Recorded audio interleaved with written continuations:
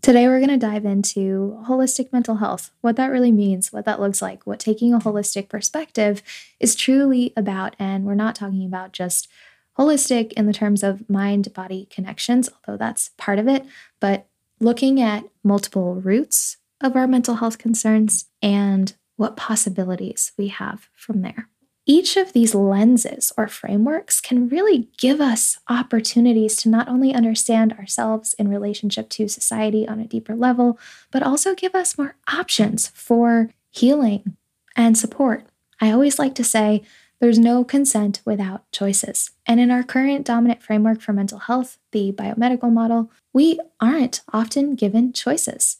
And when we are disconnected from our agency and our power to interpret our experiences and understand our experiences in our own way, this only furthers the problem. Hi, I'm Jasmine Russell, and this is Depth Work, a holistic mental health podcast. This is a space for those who love to dive into the underbelly, to revel in the mystery, question assumptions about what's normal, play in the both and honor the wide range of human emotion. As a complex trauma survivor, holistic counselor, and co-founder of a mental health training institute, I've learned that there is immense wisdom in our pain, and that what we call crazy is just what we are not yet willing to understand and explore. I'm so glad that you're here, so let's dive in. I get this question from clients all the time. Am I going crazy? Or is it societal and structural oppression, trauma, intergenerational trauma, historical trauma, my ancestors trying to speak to me, an existential crisis, a spiritual emergency? Is it my hormones, Lyme disease, autoimmunity, a chemical imbalance, a brain disease, reaction to medication, not enough sleep, isolation, poverty, COVID? Is it a gift? Is it a curse? What the heck is happening to me? I'm not here to give answers to those questions. I'm here to ask different, ideally better, and more interesting questions.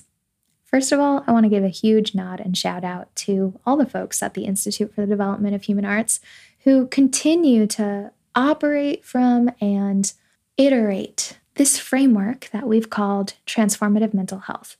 And if you haven't listened to it yet, I highly recommend listening to episode 1 of this podcast on transformative mental health. In other words, the practice of personal and collective healing that's rooted in systemic change, having a critical consciousness of multiple intersecting systems of oppression and its impact on us, rooted in experiential knowledge, our lived experiences, and holistic care, uplifting multiple voices and frameworks for a fuller understanding of healing as a creative process.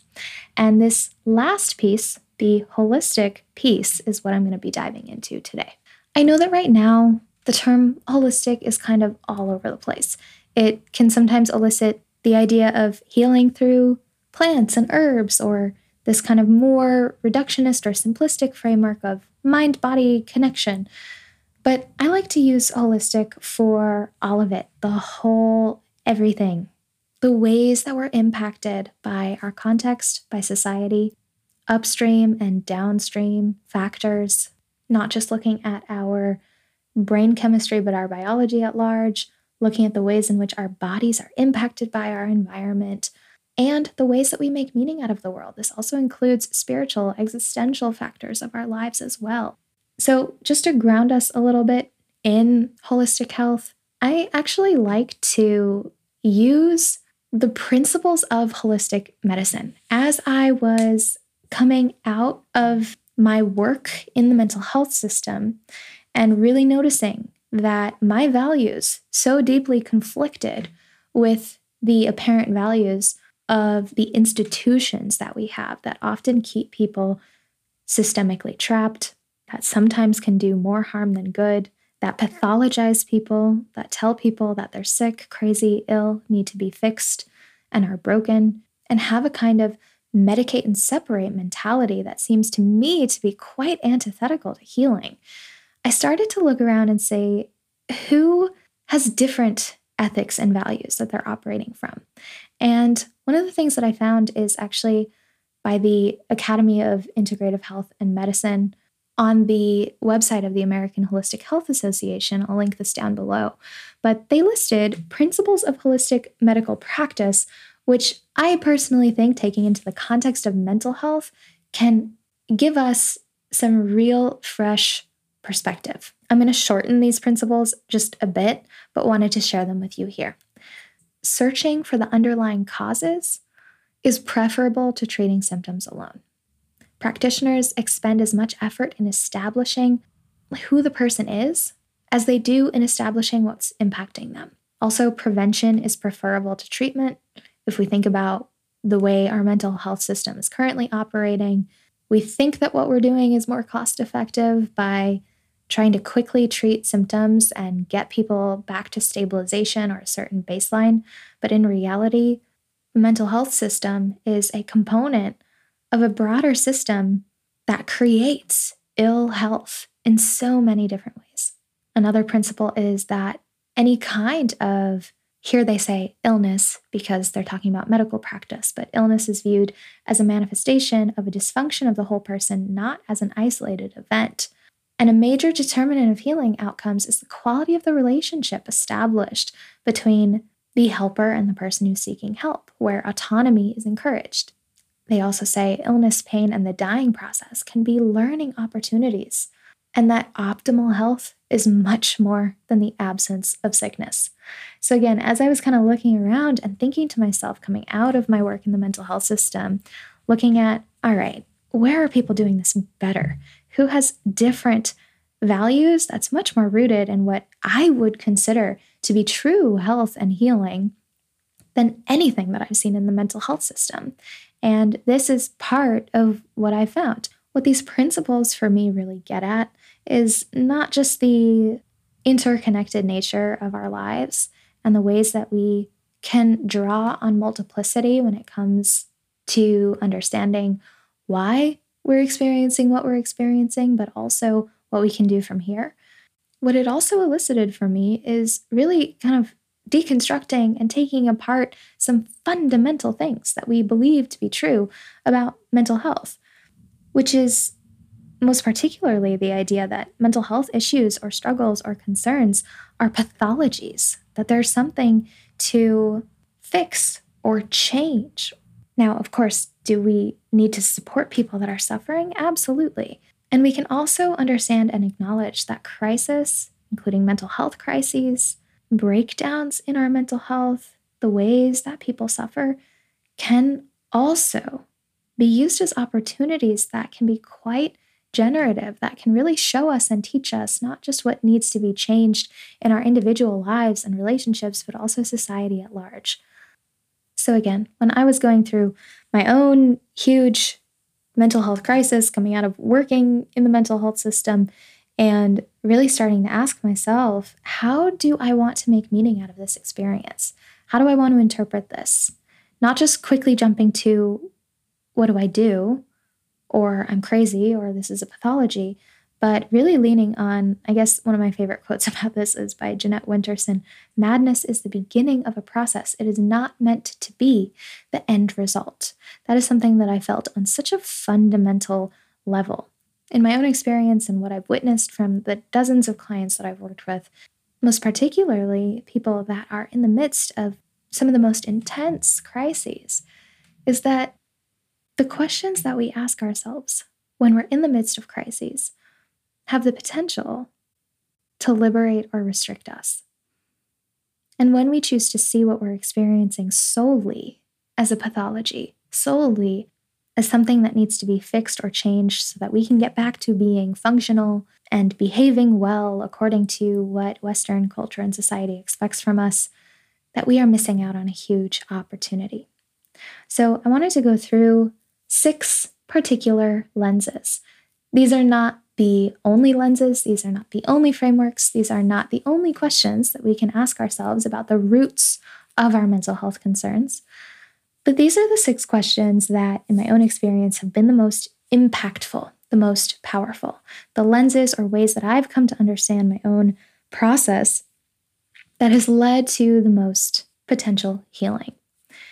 And those 6 lenses are understanding mental health in relationship to 1, interpersonal trauma. What happened to you? 2, ancestral trauma. What happened before you? 3, societal oppression, what's happening around you. 4, interconnected biology, what's happening in your body.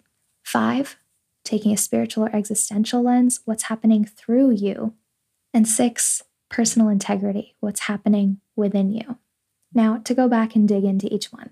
This first one, interpersonal trauma, is a lens that we are finally, socially and publicly really coming to understand on a deeper level. Now there's more books on interpersonal trauma, and we're starting to get away from the idea of trauma as solely reserved for people that are, for example, domestic violence survivors or war veterans in this very kind of classic PTSD way, and starting to understand that trauma is much broader and vast than that. That trauma is whatever exceeds our capacity to cope, and that trauma is not just one concrete, overt event, but trauma can be ongoing, trauma can be complex, it can be subtle, and it can be things that have been invisibilized for so long. We can experience trauma from racism, poverty, covert emotional neglect. And not only that the origins of trauma are vast and diverse, but also that the manifestations of trauma are not just flashbacks and nightmares, but can also show up as things that are often praised in our society, like hyper-individualism and perfectionism and hyper-productivity and things like this. So even if you may not be someone that might typically consider yourself a trauma survivor, consider some of the things that may have happened to you that have deeply impacted your worldview, the way that you relate to yourself and other people, the beliefs that you have about the world. If we can move from the question of what's wrong with you, or considering ourselves quote unquote crazy, to what happened to you, what are the experiences that really changed you or caused harm, we can really start to depathologize our mental health experiences. The second lens is directly related, ancestral trauma, or what happened before you. Now there's all this epigenetic research that I find super fascinating around human beings carrying traumatic retention, ancestral experiences that may not have happened in our lifetimes, but happened before us. And these don't just get passed down through family norms and patterns and stories and experiences. It's not as linear as, if your mother used alcohol to cope, that you are also going to perhaps experience alcoholism or addiction. It is not that linear. There are so many things that happened in and through our families, our ancestries, that even without knowledge of the original stories or the original origins, can get passed down through our bodies, our blood and our bones, through our genetics, through family patterns, but also perhaps even more importantly, cultural and societal norms. I like to include in this framework historical trauma that happened to large groups of people or that are continuing to happen to large groups of people, and the impact of those historical traumas, of which colonialism, colonial capitalism plays huge roles, displacement, being stripped of our ancestral lands. You may have noticed that so many of us go through kind of a deep longing of wanting to feel a sense of belonging, because many of us, to varying degrees, are impacted by this. So ancestral trauma, again, can be overt. You might truly know through family stories or oral histories the ways that you might continue to embody traumatic retention from your ancestors or things that have been passed down through generations. But these can also be much more covert. Some people have stories of having never known an ancestor that was maybe 3 or 4 generations apart, going through an experience that might have mirrored that ancestor's experiences almost directly, and only finding that out after the fact. So there are many, many ways that this can play out. But the question of what happened before you is such a rich one when it comes to informing our understanding of trauma at large and our mental health at large. Which of course leads us to framework number 3, which is of societal and institutional oppression, what's happening around you. Of course, as I mentioned, this can be directly related to ancestral trauma. But again, we can also and should also look right now, right in the here and now. What are the ways that in our society, people's fundamental and basic needs are not being met? The ways that we're being robbed of our autonomy, coerced in structures and systems that weren't built with health in mind.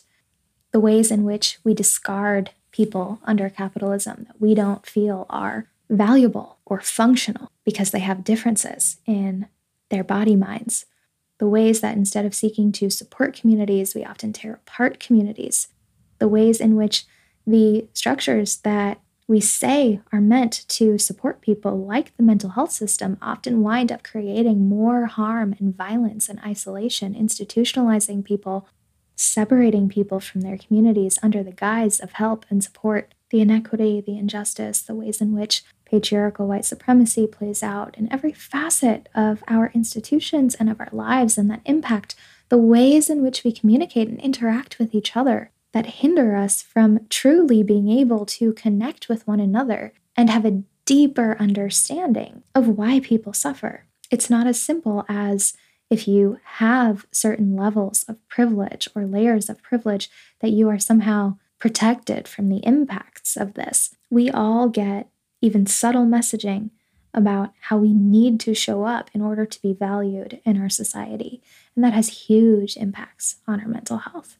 The fourth lens or framework is what I like to call interconnected biology. We could probably use different terms for this, but what I really mean by this is we tend to think of mental health as what's wrong with your brain, what's happening in your brain and your brain chemistry. But some of the coolest, most interesting research now, after having quite a few decades of trying to prove, for example, the chemical imbalance theory of mental health, which is not supported by the research, or trying to find biomarkers for mental illness, which is not supported by the research, we are finally coming to an understanding that our bodies operate as a whole. We can't isolate the brain from the entire system.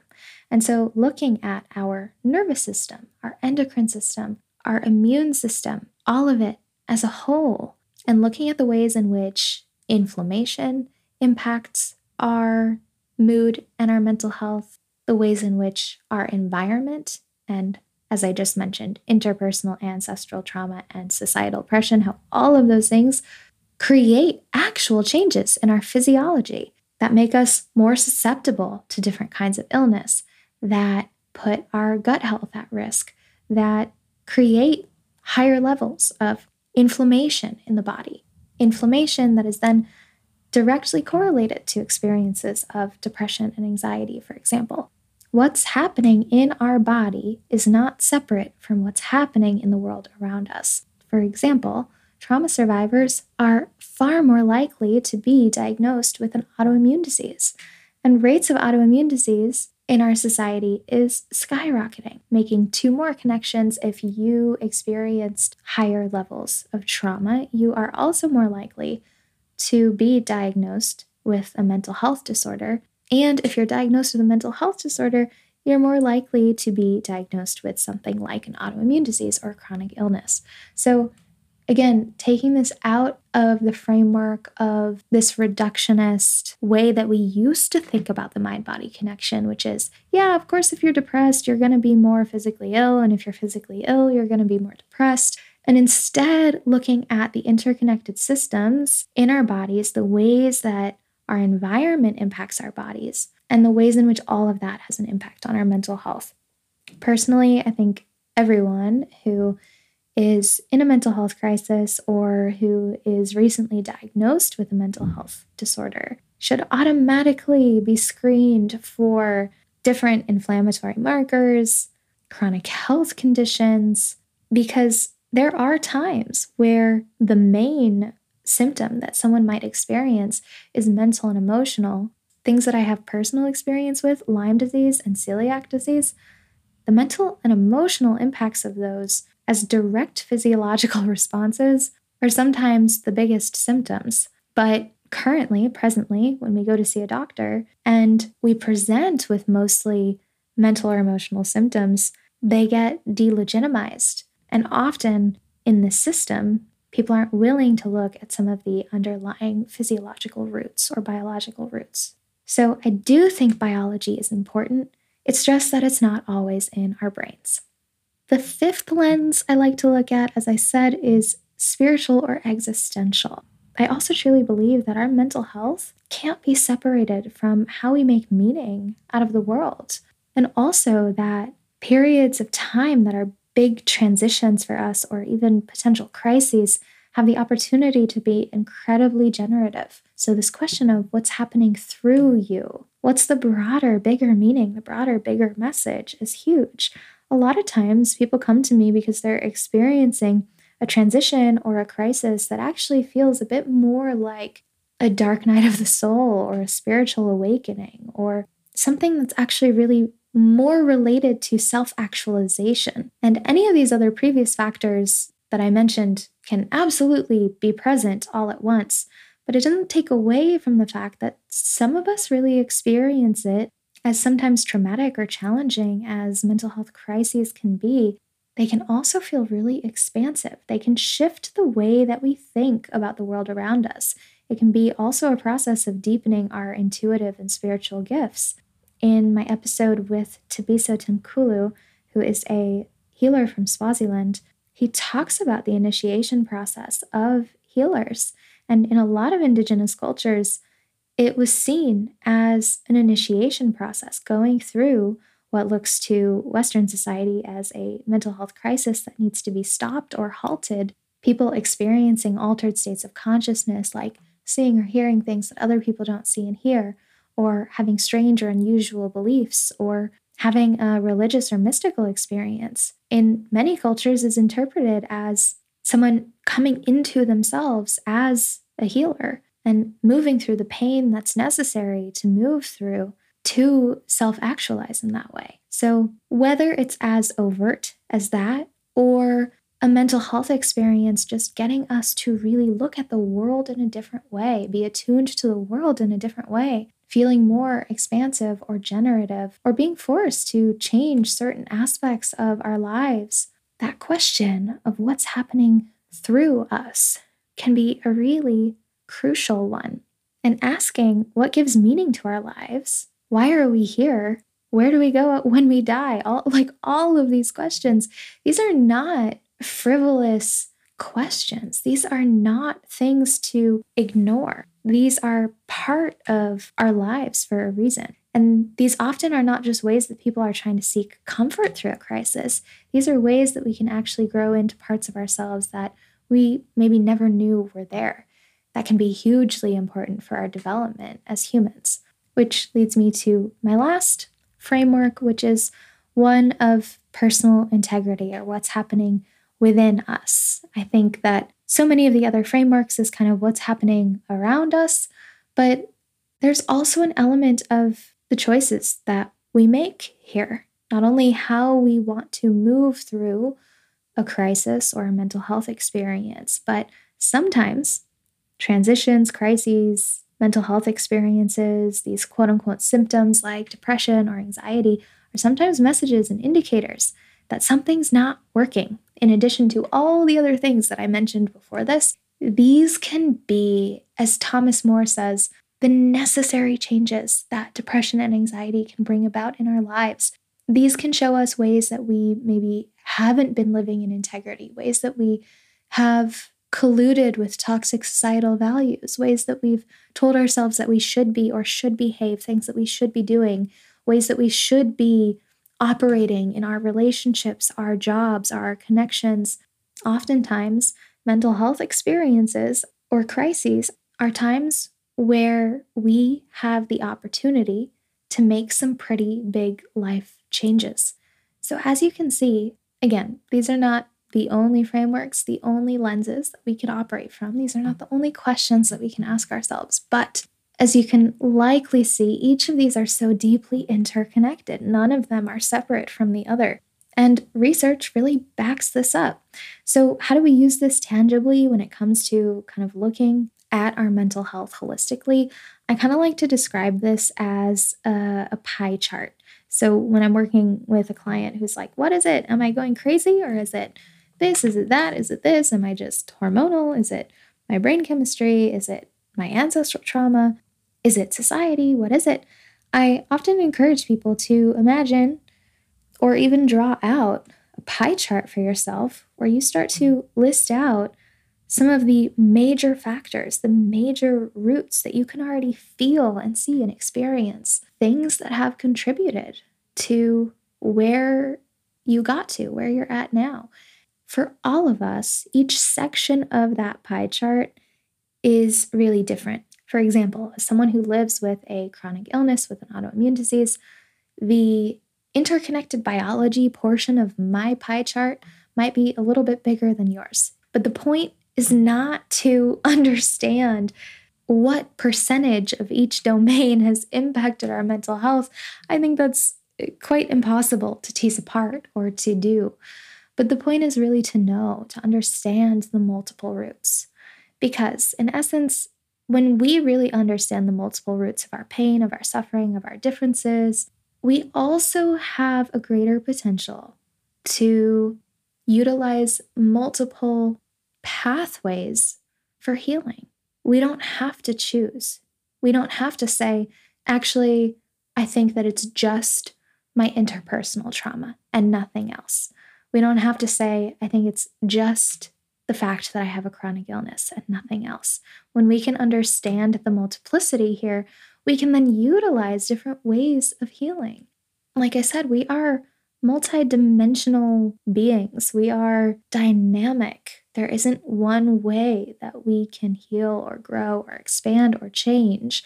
So to me, the biggest benefit of looking at mental health holistically is so that we get more choice, more agency, and more creativity in the ways that we choose to heal. I am so grateful to you for being here. If you love this discussion and you're interested in mental health activism and transformative mental health, I highly recommend checking out the Institute for the Development of Human Arts. That's idha-nyc.org. At this point, we have members and faculty from all around the world. We have online courses, events, and opportunities for movement building. So if you're not yet a member, you can sign up for that in the link below. As always, I love hearing what you think, so please leave me a review on Apple Podcasts, and I will see you next time.